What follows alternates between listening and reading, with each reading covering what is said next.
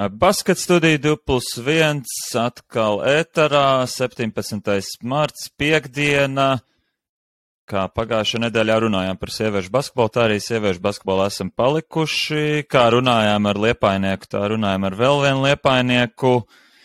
Paralēls ar visāds gan jau vilkt gunti. Vienīgais pievērsīsimies šoreiz tieši jauniešu segmentam. Pirms nedēļas tomēr mums uzmanības centrā izloze, pieaugušo izlase, tūlītēji nākotne. Tagad viens projektiņš, kur atcerēsies tie klausītāji, kas klausījās mūsu sarunu ar Ilzi Oci-Hlebovicku pagājušajā gada. Man tā šķiet, ka jūlijā, augustā, siltā laikā katrā ziņā, Gunti. Labdien, labrīt, labvakar. Martā runāt par meitenēm, sievietēm un sieviešu basketbolu, tas jau tāds dabīgs process, es domāju. Jā. Pirmkārt, tāpēc, ka pavasars, otrkārt, tāpēc, ka tiešām arī sieviešu basketbolā svarīgi notikumi, tuvojas. Šīs nedēļas nogalē jau notiek Latvijas sieviešu basketbola līgas Final Four turnīrs. Ventspilī piedalās Mainietis, piedalās Jūrmālas komanda, piedalās Rīgas Stradiņu universitātes otrā komanda un Jālgaunietis. Tā kā pietiekam plaša geogrāfija, Latvija pārstāvēta. Jādomā, ka būs interesants turnīrs, kurā piedalīsies arī daudz jaunās basketbolists. Nedēļas nogalē arī ļoti svarīga spēle Daugavpilī Baltijas līgā, kur Daugavpilietim ir iespēja palīdzēt, starp citu, liepājniecēm. Es domāju, ka Liepājas komanda, vismaz treneris sastāvs ar interesi sekos spēles gaitai, jo no šīs spēles atkarīgs vai Liepājas spēlēs izslēgšanas turnīrā.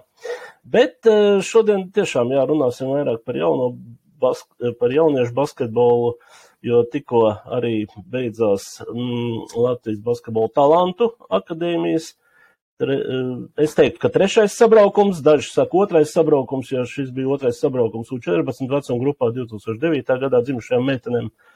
Un šodien esam aicinājuši ciemos vienu no šīs Talantu akadēmijas treneriem, Ģirts Splīte, jauns, enerģisks, kā mums stāstīja zinātāji, jauns, enerģisks treneris no Liepājas sporta skolas. Tā kā sveiks, Ģirt, apsveicam ar debiju Basketstudijā 2+1. Labdien, Reinis, sveiks, Gunti. Paldies par uzaicinājumu. Novērtēju un bija diezgan pārsteigts saņemt šādu zvanu, tāpēc centīšos sniegt atbildes uz jūsu jautājumiem. Varbūt mums pagājušajā nedēļā runājām par Gundaru Vētru un netērējām laiku tādam garam ievadam par Gundaru līdzinējo karjeru basketbolā, jo tomēr basketbola zinātāji vairāk vai mazāk to zina. Ģirta, tev varētu būt mazliet citādāk, tāpēc varbūt īsi izstāsti, kāda ir tava paša pieredze basketbolā un kā es ticis pie Liepājas meitenēm. Paša pieredze jau sākās agrā bērnībā, jau 7 gadu vecumā sāku trenēties pie trenera Raidzēlums Grobiņā. Mums bija kādreiz jābraukā uz treniņiem no Liepājas uz Grobiņu. Un tā pavadīju līdz U19 grupai, arī to absolvējot Liepājas sportspēju skolā. Un pēdējās 3 gados, kad bija jāizvēlās, tagad sapratu, ka nebūšu īsti profesionāls spēlētājs vai uz to pusi, tad bija jāizvēlās tālāk par studijām.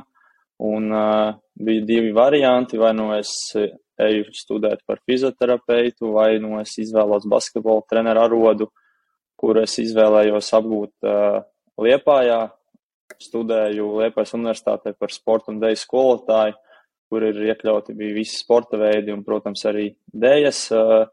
Paliku Liepājā, jo paralēli arī tiesāju LBL 2 un LBL 3 un sieviešu līgu.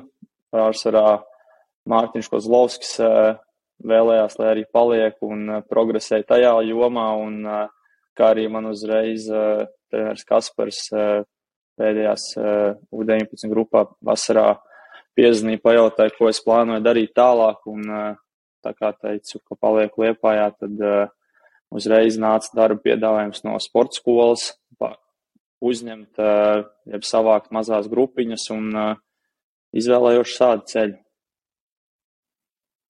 Kā tad Kaspars par tevi bija dzirdējis pietiekami daudz un pietiekami labas lietas, lai tā uzreiz tev piezvanītu un uzaicinātu? Mums sākās tā komunikācija tieši ar tiesāšanu, jo viņš piedalījās tajos EGBL posmos, un es braucu līdzi praktiski uz katru no posmiem viņam līdzi. Viņš uzticējās man laikam, un redzēju perspektīvu, varbūt arī tai tiesāšanas jomā, un tad mēs sākām paralēli kaut kā runāt par manu turpmāko nākotni, kur es vēlos saistīt vai no ar tiesāšanu, vai no ar to pašu trenēšanu. Un tad mums tā komunikācija aizgāja, un paralēli arī tai pirmos 2 gados centos, cik mēs vien varēja apvienot ar studijām, iet pie viņa jaunatnes meitenēm un mācīties tās gudrības no viņa un strādāt, nosacīt pie sānu groziem ar kādu meiteni, kas ir tikko varbūt sākusi spēlēt basketbolu. Tad faktiski tā ievirs pie meitenēm iznāca tādā dabīgā ceļā, ja? Tur nebija nekādas tās pārdomas vai iespēja izvēlēties kaut ko, vienkārši tā acīm iet, ja, un tā tu turpini pa viņu doties uz priekšu, ja? Jā, tur galīgi nebija nekādas izvēles, vienkārši bija tas, kad meiteņu nodaļām arī trūka basketbola treneri, un vienkārši bija tikai viens ceļš uz meitenēm, pieslēgties meiteņu nodaļai un palīdzēt tai progresēt Liepājā, attīstīties un dot, ko vien var iedot, nu tā. Izvēle trenēt, nevis tiesāt. Vienkārši tev pienāca? Nē, viņa vēl joprojām nav vienkārši īstenībā pienākusi, tāpēc, kad vēl līdz šīs sezonas sākumam es arī aktīvi centos tiesāt, cik vien es varēju apvienot to, ko sieviešu komanda ar jaunatnes līgas spēlēm vēl, bet šogad septembrī diezgan smagi pieņēmu lēmumu, kad pievērsīšos vismaz šajā sezonā konkrēti tikai trenēšanai, bet arī nokārtoju paralēli tiesnešu to licenci, LBL 2, LBL, un tad nācās palikt nedaudz maliņā, un tieši gribēju piesaistīties vairāk tam treneru arodam, lai redzētu, vai ir perspektīva, vai es varu iegūt kaut ko vairāk tajā profesijā, un pašlaik es teikšu tā, es nenožēloju, es esmu tieši gandarīts par to, ko es izvēlējos, un redzu, ka tur arī var attīstīties, un uz to es cenšos arī iet kolēģi iespaidā. Un ir grūtāk brīži, ir vieglāk brīži. Tā kā visi atbalstam viens otru Liepājā, un tas arī, man liekas, dan uz priekšu. Pagājušā gadā jaunatnes līgā 2009. gadā dzimušās Liepājas meitenes izcīnīja 3. vietu, ja es pareizi atceros. Ja. Liepājā tādas lielas un labas basketbola tradīcijas, bet nevienmēr arī jaunatnes līgā ir iznācis būt pirmajā trīniekā Latvijā, ja, kas tad īsti tagad tur ir noticis, vai sadzimuši talantīgi bērni, treneru darbs kvalitatīvs, atlase mētiecīga? Es teiktu tā, ka mums nav bijušas medaļas Liepājai, kopš pagājušā gadā bija tāda pēc ilgiem laikiem atkal pirmās 2 pēdējās bija Egitē Lācē vai Armandam Isusam, man liekas. Un, manuprāt, ir jau mums tie talanti un vienkārši tā apstākļu sakritība, kā sakrīt gan ar traumām, gan ar tām visām pārslodzēm, kas dažām grupām ir, bet to cenšas dozēt. Un es teiktu tā, ka vienkārši tas entuziasms gan no treneru puses, gan no to audzēkņu puses, kas ir iedots jau agrā bērnībā, tā mīlestība pret sportu, viņa agrāk vai vēlāk atnāks un tie rezultāti arī būs. Un U13 jau arī tas ir tāds neliels sasniegums. Mūsu komandai tas bija diezgan liels sasniegums, jo mēs pirms 4 gadiem, es domāju, neko neiedomājāmies tādu, tāpēc, ka mēs diezgan smagi tajā vecumā zaudējām un negājām uz to specializāciju tādu. Mēs vairāk darbojāmies ar dažādiem sporta veidiem un neiedziļinoties tik daudz basketbola lietās, bet tagad tā meitenēm ir tā mīlestība un tās, deg acis vienkārši viņām. Viņas vēlās, viņas cenšas tajā robežā, kādā viņas var to izdarīt. Protams, mēs kā treneri redzam, ka, bet tu jau vari izdarīt vairāk. Var jau būt tā, ka viņi jau dara 10 no 10, bet vienkārši mēs gribam vēl vairāk, bet tas bērns beigās sāk domāt, ka man paliek emocionāli grūti, un tad ir forši, ka tas bērns atnāk pasaka treneri, es jau daru uz maksimumu. Es pamēģināšu vēl labāk. Un, manuprāt, mums tas finālos nostrādāja, kad mēs aizbraucām. Mums jau pirmā spēle bija pret veco 3. sporta skolu Rīdzeni, RBJS Rīdzeni. Un mēs bijām zaudējuši regulārā sezonā abas 2 spēles galotnē ar ielaistu tālo metienu no viens un tās pašas meitenes. Un līdz ar to mums bija jau tāds. Mēs bijām uzlādēti un mēs sapratām, ka pirmā spēlē arī izšķirs visu to turpmāko scenāriju un tad mēs arī parādījām labu basketbolu, varētu teikt. Labāko basketbolu tajās 4-5 spēlēs finālos, kādu mēs varējām. Man uzreiz prāts nes pie viena jautājuma, minēja to netiekšanos pēc agras specializācijas, smagos rezultātus mazā vecumā. Daudz treneru ar klausītos un teiktu, es gribētu, bet man jau ar tiem vecākiem nesanāk sarunāt, viņi pārdzīvo, viņiem vajag tās uzvaras. Kā gāja tavā pieredzē, kad no sākuma nebija tie panākumi? Teikšu tā, gāja jau smagi, tāpēc, kad es jau pats vēl esmu jauns un tajā attinot gadus atpakaļ es biju vēl jaunāks un tad pārliecināt vecāks, kas ir sporta entuziasti un varbūt nav sasnieguši to savu sapni pašu sportā. Bija ļoti grūti, jo mēs tiešām tajā minikausā, kārumskausā zaudējām, tur juglām ar -80, tā diezgan pasmagi, bet es taisīju vecāku sapulces un centos viņus izglītot ar to, ka šajā vecumā, manuprāt, mums nav jābūt vēl čempioniem, bet mums ir jāiedod tā daudzpusība, tas kustīgums, tas ātrums, visas tās īpašības, kas ir nepieciešams attiecīgi. Un nav basketbolistiem jāmāk tikai spēlēt basketbolu, viņiem ir jāmāk arī darīt daudz ko citu, un viens no tiem ir tas, ka vismaz es cenšos arī izaudzināt labas personības turpmākajai nākotnē ar skatu uz dzīvi, un nevienmēr visi mēs būsim profesionāļi, bet to mīlestību pret sportu un sadzīvi un ikdienu var iedot, jo lielāko daļu jau tomēr tas bērns sadzīvi, manuprāt, iemācās tajās spēlēs, sabraukumos, palikt par nakti, iemācīties, kā ir nenokavēt ēšanu, saklāt gultu, vispārējo. Dažbrīd jau ģimenē varbūt uz to piever nedaudz acis, bet sportā ir jābūt tai disciplīnai. Līdz ar to, manuprāt, Liepājas vecāki par to ir pateicīgi. Es tā ceru vismaz. Vēl jau papildus pārbaudījums jūsu komandas attīstībai droši vien sagādā arī viss Covid laiks, jā, kā jūs tam tikāt pāri, taču bija ierobežojumi trenēties un tā. Pazuda vispār kāda meitene arī tajā procesā vai izdevās saglabāt visus? Izdevās saglabāt visas Covid laikā un pat īstenībā pienāca 3 meitenes klāt.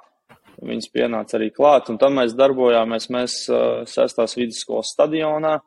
Tur ir foršs skreiceliņš, 300 metri, man liekas, aptuveni basketbola laukums un zem basketbola groziem iebūvēti futbola vārti. Līdz ar to mēs tur bijām vairākas sporta skolas, basketbols, florbols un dažbrīd arī hokejs. Un tam mēs sadalījām laukumu un strādājām pie kāju darbības uz ātrumu trepītēm, visādas spēku vingrinājumus un ziemas apstākļos jau to basketbolu mazāk mēs vairāk pievērsāmies handbolam, kas meitenēm ļoti patīk īstenībā ar basketbolu noteikumiem un tādiem frīzbijam, visādas tādas. Un kad palika jau nedaudz siltāks, tad mēs atgriezāmies atpakaļ pie individuālās tehnikas slīpēšanas. Pašam rokas nenolaidās? Liepājas ziemas vējā, kā dienu pēc dienas iet tur ārā. Pirmā grupa un vēl tev tā apstākļi nospēlē. Es teikšu godīgi, ka nē, tāpēc, kad ziemas apstākļos un Covid laikā bija ļoti labs apmeklējums. Es pat teiktu, 99% nāca uz treniņiem un darbojās labāk nekā tas ir tagad, kad ir paralēli mācības un viss pārējais. Un arī viens no tiem bonusiem bija tas, ka šo divu gadu laikā praktiski neviena meitene neslimoja vispārībā, nebija tādas augstēšanās, nekas tāds. Tā veselība, manuprāt, tika nostiprināta tajā Covid laikā ārā apstākļos, un tagad ir atgriežušies zālē un visi slimo atkal. Paradoks. Jā, bija kaut kādas labas lietas arī, tomēr katrā situācijā kaut ko labu var atrast. Es paskatījos turnīru tabulā pēc pagājušā gada bronzas medaļām U13 grupā šogad jau neesat pirmajā trīniekā, vismaz pagaidām. Ir kaut kāda objektīva apstākļa, kāpēc tā notiek? Gaidat finālu? Gatavojaties mērķtiecīgi? Ir objektīva apstākļa, jā, tas sezonas sākums mums nebija izdevies. Mēs atbraucām septembra beigās no EGBL posma Anīkšķos. Tad es pats pirmo reizi saslimu ar Covidu, un, lai neatcelt spēles, vienkārši aizsūtīju meitenes uz Rīgu ar treneru Rudolfu, kur treneris centās novadīt, cik vien labi var, un vienkārši meitenes nebija īsti laikam pašas gatavas nospēlēt kaut ko, un pārējās spēles, tas ir saudzības nolūkos arī ir pret Juglu pataupīts meitenes, jo dažām sāp ceļi, ir ātrauģi daži man komandā, un lai neielaist kaut kāds iekaisums, vēl mēs vienojāmies ar Olimpiskā centra veselības centru, ka mēs paņemam pauzīt attiecīgām meitenēm, praktiski nevis upurējot, bet vienkārši skatoties ilgtermiņā, lai viņas būtu veselākas nekā viņas ir tagad, un jo man pārliecība ir, ka mēs iekļūsim finālos, tas ir pirmais mazais uzdevums, vienkārši iekļūt finālos, nereicinot, kurā vietā tu esi, un tad finālos var notikt viss kaut kas, un to pierādīja arī pagājušais gads, un es domāju, ka šie fināli U14 būs vēl aizraujošāk, un viņi nebūs prognozējami, kurš kurā vietā var palikt, kurš kā var nospēlēt, vienkārši kā saliksies attiecīgā veselība katrai komandai, un tas niknums un dzinols pēc tā. Ok, ar nepacietību gaidīsim finālus. Jā, labi, tad varbūt no Liepājas komandas paiejam mazliet plašāk. Tad šī te talantu akadēmijas programma sāk darboties jau pagājušā gada vasarā. Pirmais sabraukums bija 2008. Gada meitenēm. Talantu akadēmijas galvenās treneris Ilsos Hlebovickis vadībā. Un tagad 2 sabraukumi 2009. Gada vecuma grupas meitenēm. Viens bija janvārī, šķiet decembra beigās, laikam bija 3 dienas, jā. Un tagad 2 dienas. Tas, kas man iekrita acīs, ja decembrī bija šķiet 28 meitenes uzaicinātas, un pēc tam mazāk? 30 bija. Bija pat 30, ok, bija 30 meitenes, jā, un toreiz trenere Ilze komentēja, ka, turpināsim skatīties, turpināsim sekot jaunatnes līgā, kas notiek, un ja kādu kritīs acīs, tad noteikti aicināsim pavasarī. Tagad es paskatījos, tagad ir 20 meitenes, un debitanti bija 1, ja es pareizi skatīju visu sarakstu, Daugavpils meiteni. Daugavpils meiteni, jā, Jelizaveta. Jā. Ko tas nozīmē? Tas nozīmē, ka jūs jau koncentrējaties uz darbu ar tām, kas ir sev labāk parādījuši gan šajā pirmajā nometnē, gan jaunatnes līgā kopumā, un Latvija šobrīd ir tā kā izsmelta, ir izskatīti visi resursi un varat koncentrēties uz labākajām, vai tur kaut kas cits notiek? Nē, tas pirmais posms jau bija tāds, ka savienība, pareizi sakot, jau, manuprāt, tā diezgan daudz meitenēm atvēlēja vietas, 30 jau ir diezgan liels apjoms, un attiecīgi mums bija tas saraksts treneriem, un mums bija jāizvirza, ja pēc redzētākā noteikti jaunatnes līgas spēlēs savus nosacītas 30-nieks, un tad treneri Ilze beigās apkopoja un izvēlējās to noslēdzošo. Un tālāk jau pēc pirmā posma mēs vienojāmies, ka mēs izvēlamies uz nākošo, ja tāds būs, un viņš arī notika, izvēlamies 20-nieku vai 18-nieku. Bet ar tādu domu, ka tur mēs it kā atstājam uz tā brīža, varbūt tās perspektīvākās, ja tās tādā ziņā, un nav viegls lēmums tas, jo tāpēc, ka tagad tu var iekļūt labāko 20-niekā, bet tikpat labi jau vasarā uz jūniju varbūt pavisam cits sastāvs, un arī tās, kas neiekļūt tagad, nenozīmē, ka viņas var neiekļūt turpmākajā procesā. Vienkārši uz doto brīdi mēs izvēlējāmies mūsuprāt 20 spējīgākās un motivētākās, lai gatavotos attiecīgi arī Baltijas kausam.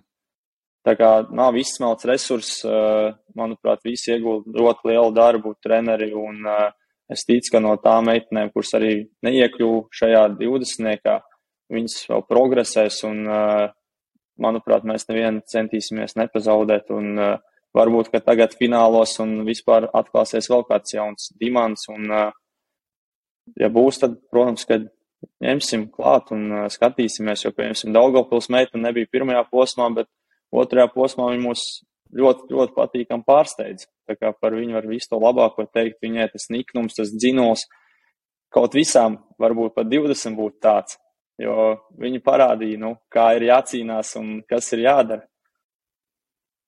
Man no sarunas ar Ilzi palicis prātā tas uzsvars vismaz pašā pirmajā nometnē, proti tobrīd vēl ar 8 gadiem, strādāt pie fundamentālām lietām, tieši pie individuālām lietām.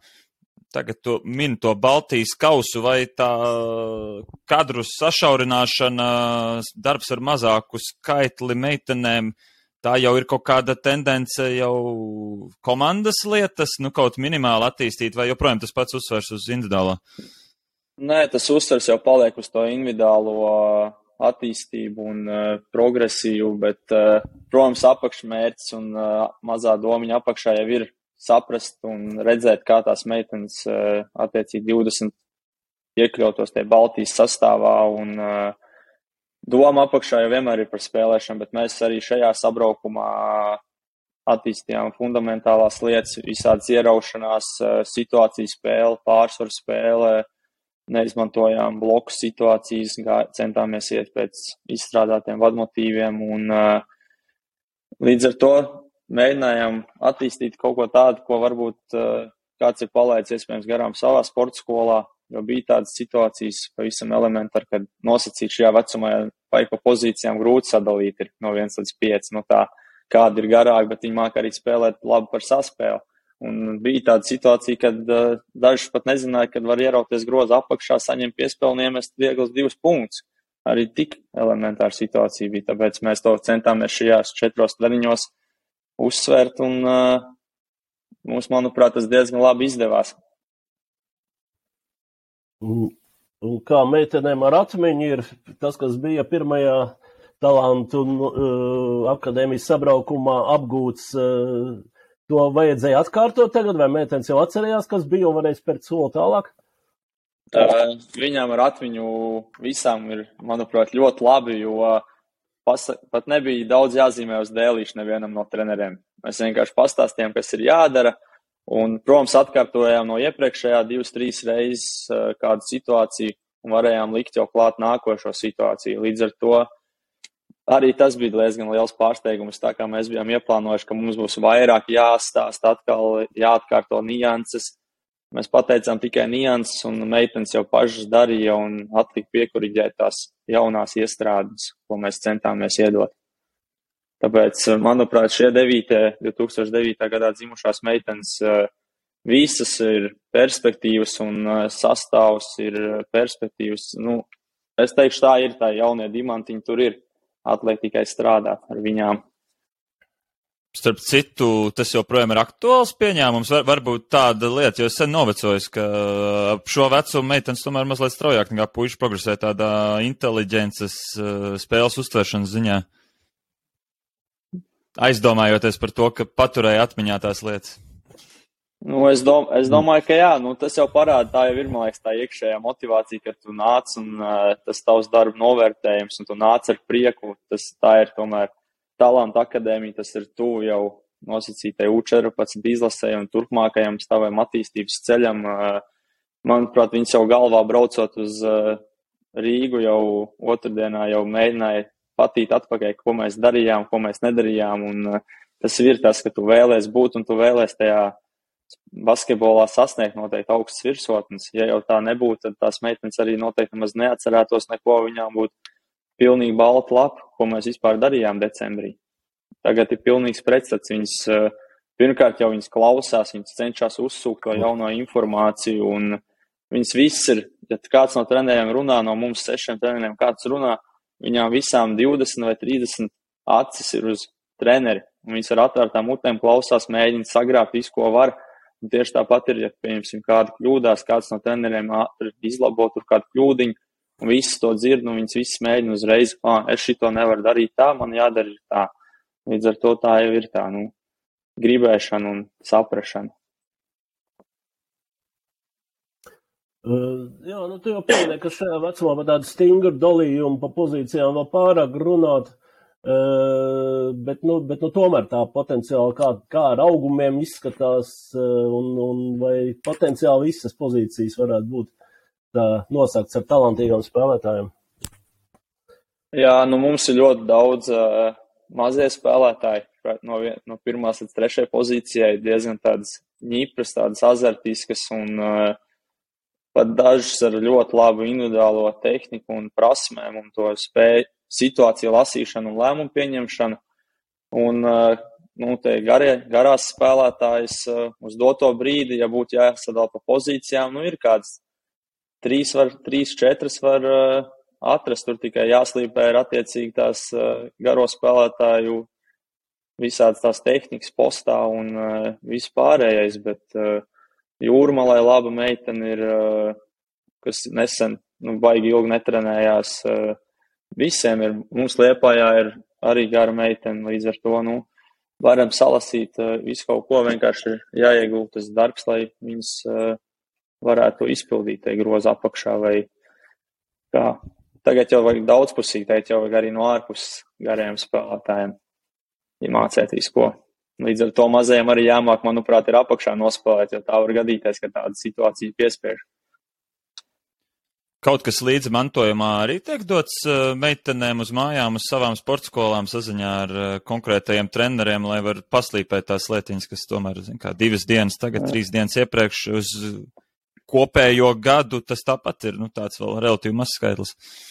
Jā, es nezinu, vai pēc tā pirmā posma treneri Ilze, ko izsūtīja vai neizsūtīja, bet cik es zinu, bija tā doma, un es ceru, ka pēc šī sabraukuma sportskolu treneriem tiks aizsūtīta informācija, un pie manis tāda nav nonākusi vēl, bet cerams tagad būs, jo tagad treneris Ivars šajās 2 dienās bija klāt visos treniņos un attiecīgi testēja viņas, vēroja un izveidoja savu tabuliņu tādu, kur vēlāk mums arī padalīsies ar treneriem tur par zonām, tur par tehnisko, par fizisko, par ķermeņu uzbūku vispārējo, un pēc tā es domāju, ka arī treneris Ivars visticamāk kaut ko saliks, kādus ieteikumus varbūt par tām zonām.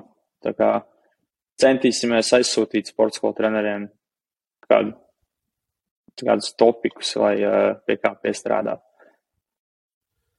6 treneri bija iesaistīti, pats pieminēja. Jā, kā jūs sadalījāt tos pienākumus, kā tā sadarbība tur veidojās?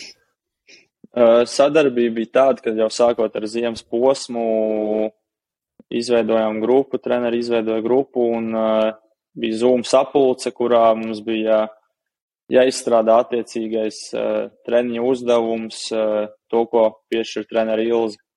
Piemēram, dažiem tā bija dribla tehnika, 15 minūtes bija jāizdomā, nākošais pārņem nākošo uzdevumu, kur ir ieraušanās ar handoffiem, trešais pārņem galveno daļu, kur ir, pieņemsim, situācija spēle 4-3, 3-2, un tad ir, pieņemsim, bija mums arī tā, kad palīdzība no vājās puses, rotācijas, un, manuprāt, diezgan gāja normāli tā sadale, un lielākajai daļai no treneriem ir tas viens redzējums par to, kā mēs darījām, un nebija tā, kā atšķirās gluži pretēji tie viedokļi, ka tā nevajag, jo tāpēc, ka tas un tas, bet mēs visi bijām praktiski vienādās domās, kāds kaut ko dara, mēs sanākam pirms treniņa laicīgi, izrunājam to treniņu uzbūvi, un tad mēs arī strādājām, kā saka, uzticējāmies viens otram un ko vien varējām, to papildinājām. Bet ja vadīja viens treneris, tad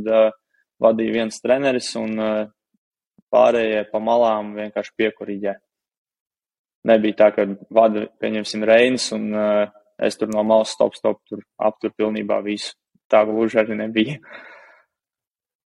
Un arī pienākums sadala bija laba un par to nevar baigi sūdzēties, tāpēc, kad mēs visi gājām uz to vienu mērķu, uz to treniņu procesu kvalitāti, jo Savienība un Edijs Eglīts bija visu norganizējis augstā līmenī. Mums atlika izdarīt savu darbu un meitenēm atlika notrenēties kārtīgi. Līdz ar to mums par neko citu nebija jādomā. Labi, tad precizitāte varbūt es nosaukšu. Tad Ilze Osklebuvica kā Talantu akadēmijas galvenā trenere un 5 treneri Liena Jansone no Juglas sporta skolas, Ģirts Splīte, tātad Liepāja, Kaspars Boža Jūrmala, Reinis Rudzīts Cēsnis, Reinis Ziemels Ventspils. Pareizi, jā? Tā arī bija. Jā. Ivars Ikstens vēl bija un Beāta, kā fizioterapeiti šajā posmā bija. Jā, bez Ivara jau neviens process, laikam, var Latvijas basketbolā nenotiek, tā kā tiešām viss cieņa, viņa enerģija, darba spējām un tā tālāk. Labi, bet varbūt tad, ir kāda meitene, kura vēl līdz šim nav pamanīta, bet kura pati un varbūt kuras vecāki domā, ka potenciāli viņa varētu spēlēt basketbolu un viņai Talantu akadēmija noderētu. Varbūt īsā recepte, kas būtu jādara, lai iekrist acīs treneriem. un nokļūt kādā no nākamajiem sabraukumiem?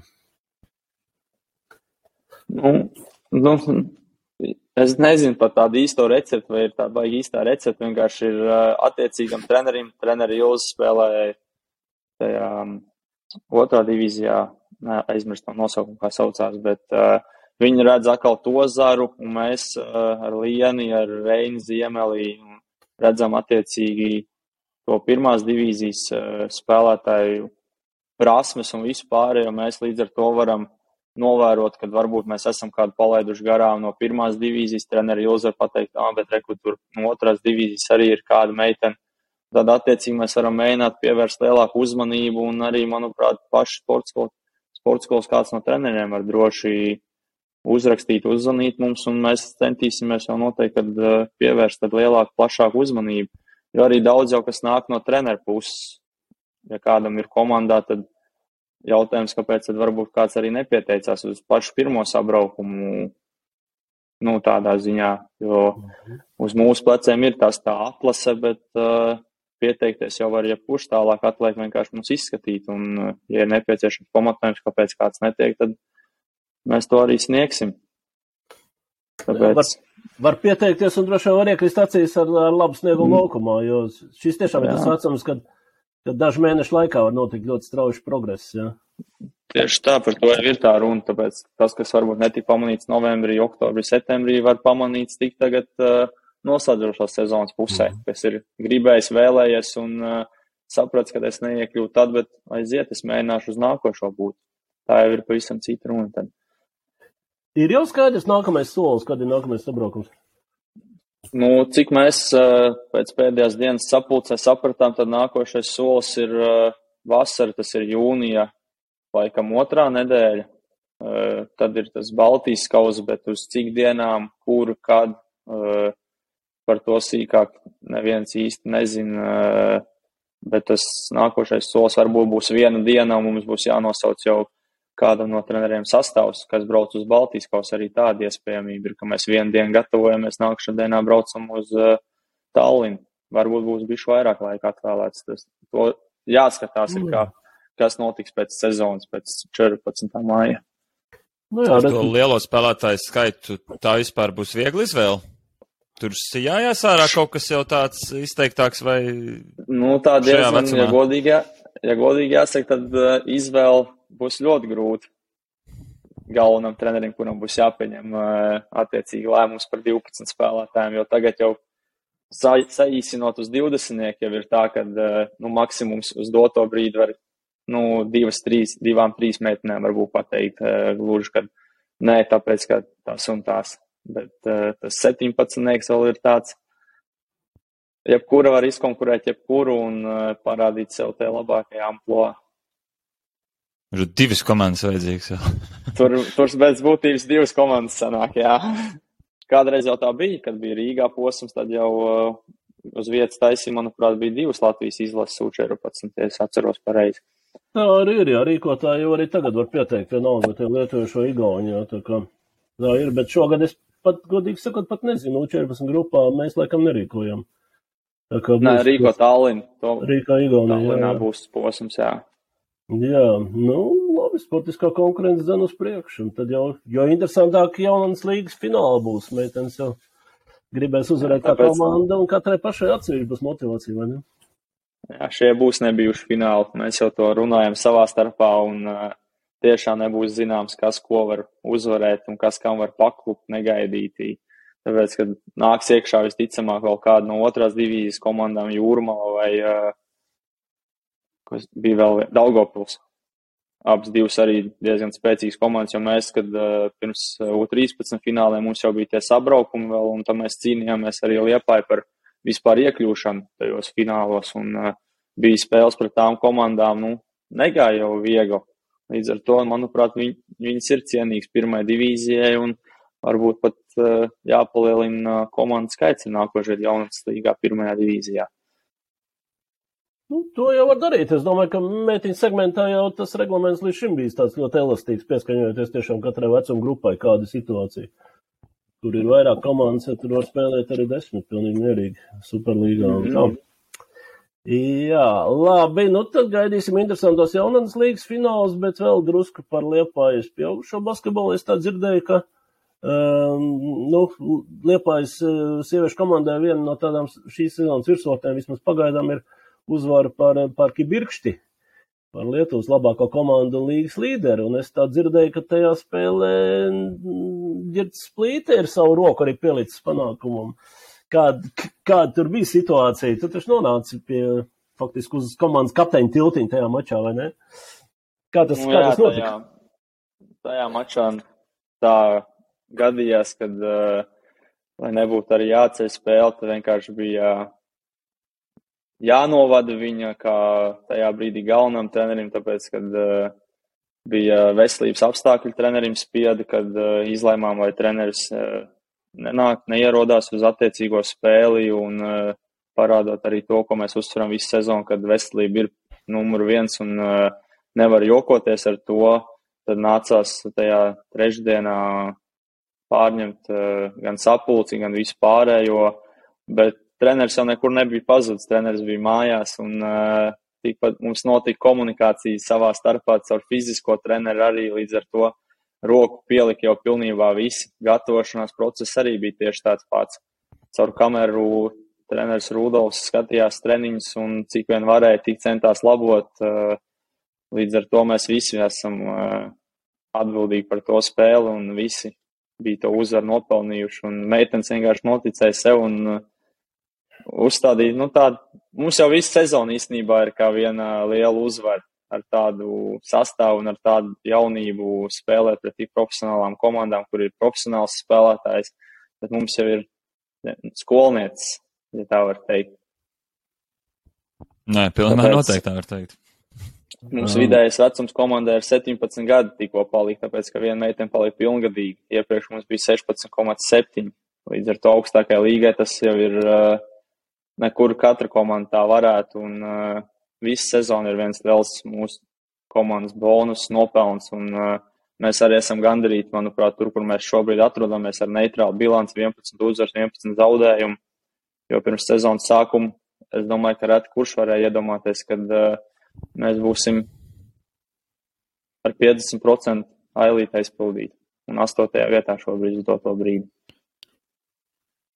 Man nāk prātā viena TTT spēle Eirolīgā, kad treneri Mārtiņš Zīberts izmet ārā un tieši jau daudz piesauktais Ivers Ikstens bija savu austiņas ielicis ausīs un tā arī Zīberts savu Iksteni komunicēja ar Matīs Rožlapu. Kaut kas no tā žanra vai tev? Man nebija. Kā tas spēles plāns izpaudās? Spēles plāns jau bija savadīts tādā vienā sistēmā un bija skaidrs. Vienkārši atlika novadīt, iedot varbūt pareizās maiņas, jo es nezinu, vai es būtu novadījis to spēli, ja es nebūtu, ja pareizāk jau treneris Rudolfs nebūtu pagājušā sezonā iedevis novadīt otro puslaiku LCC spēlē izbraukumā un vēl dažās spēlēs, noteikti, ka es nebūtu to Kibirkšas spēli novadījis tādā rakursā, jo tad nebija tik liels stress pagājušo gadu, kad iedevu novadīt puslaiku, tad sirds trīcēja.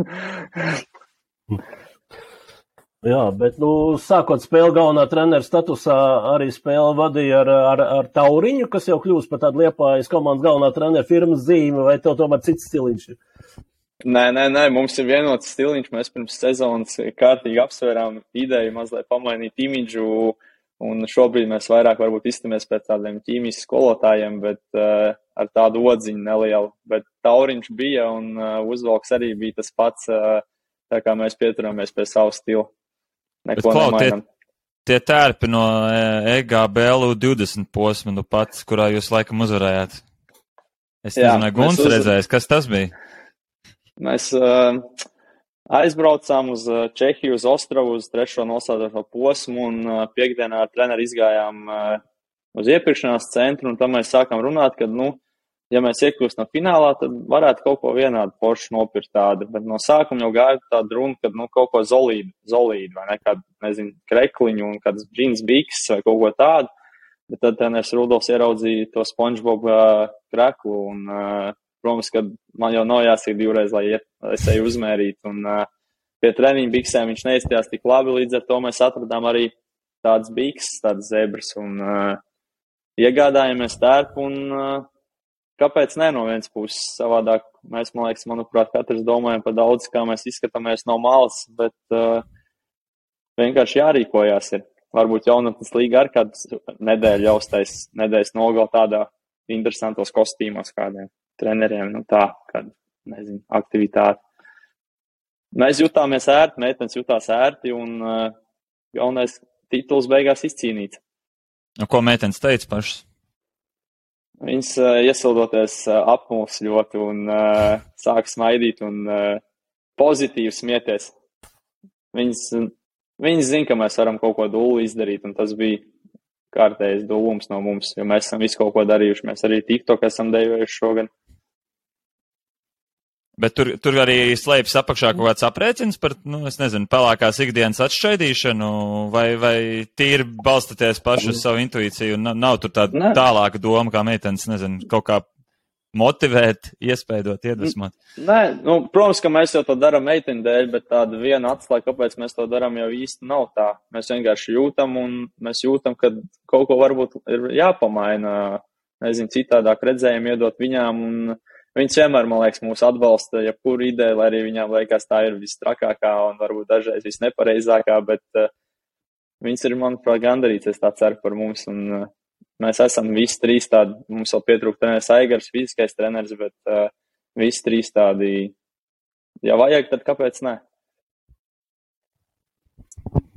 Jā, labi, īpaši jau pavasarī tādi krāšņi priekšnesumi jau tikai izdēļ jau basketbolu un varbūt tiešām ienes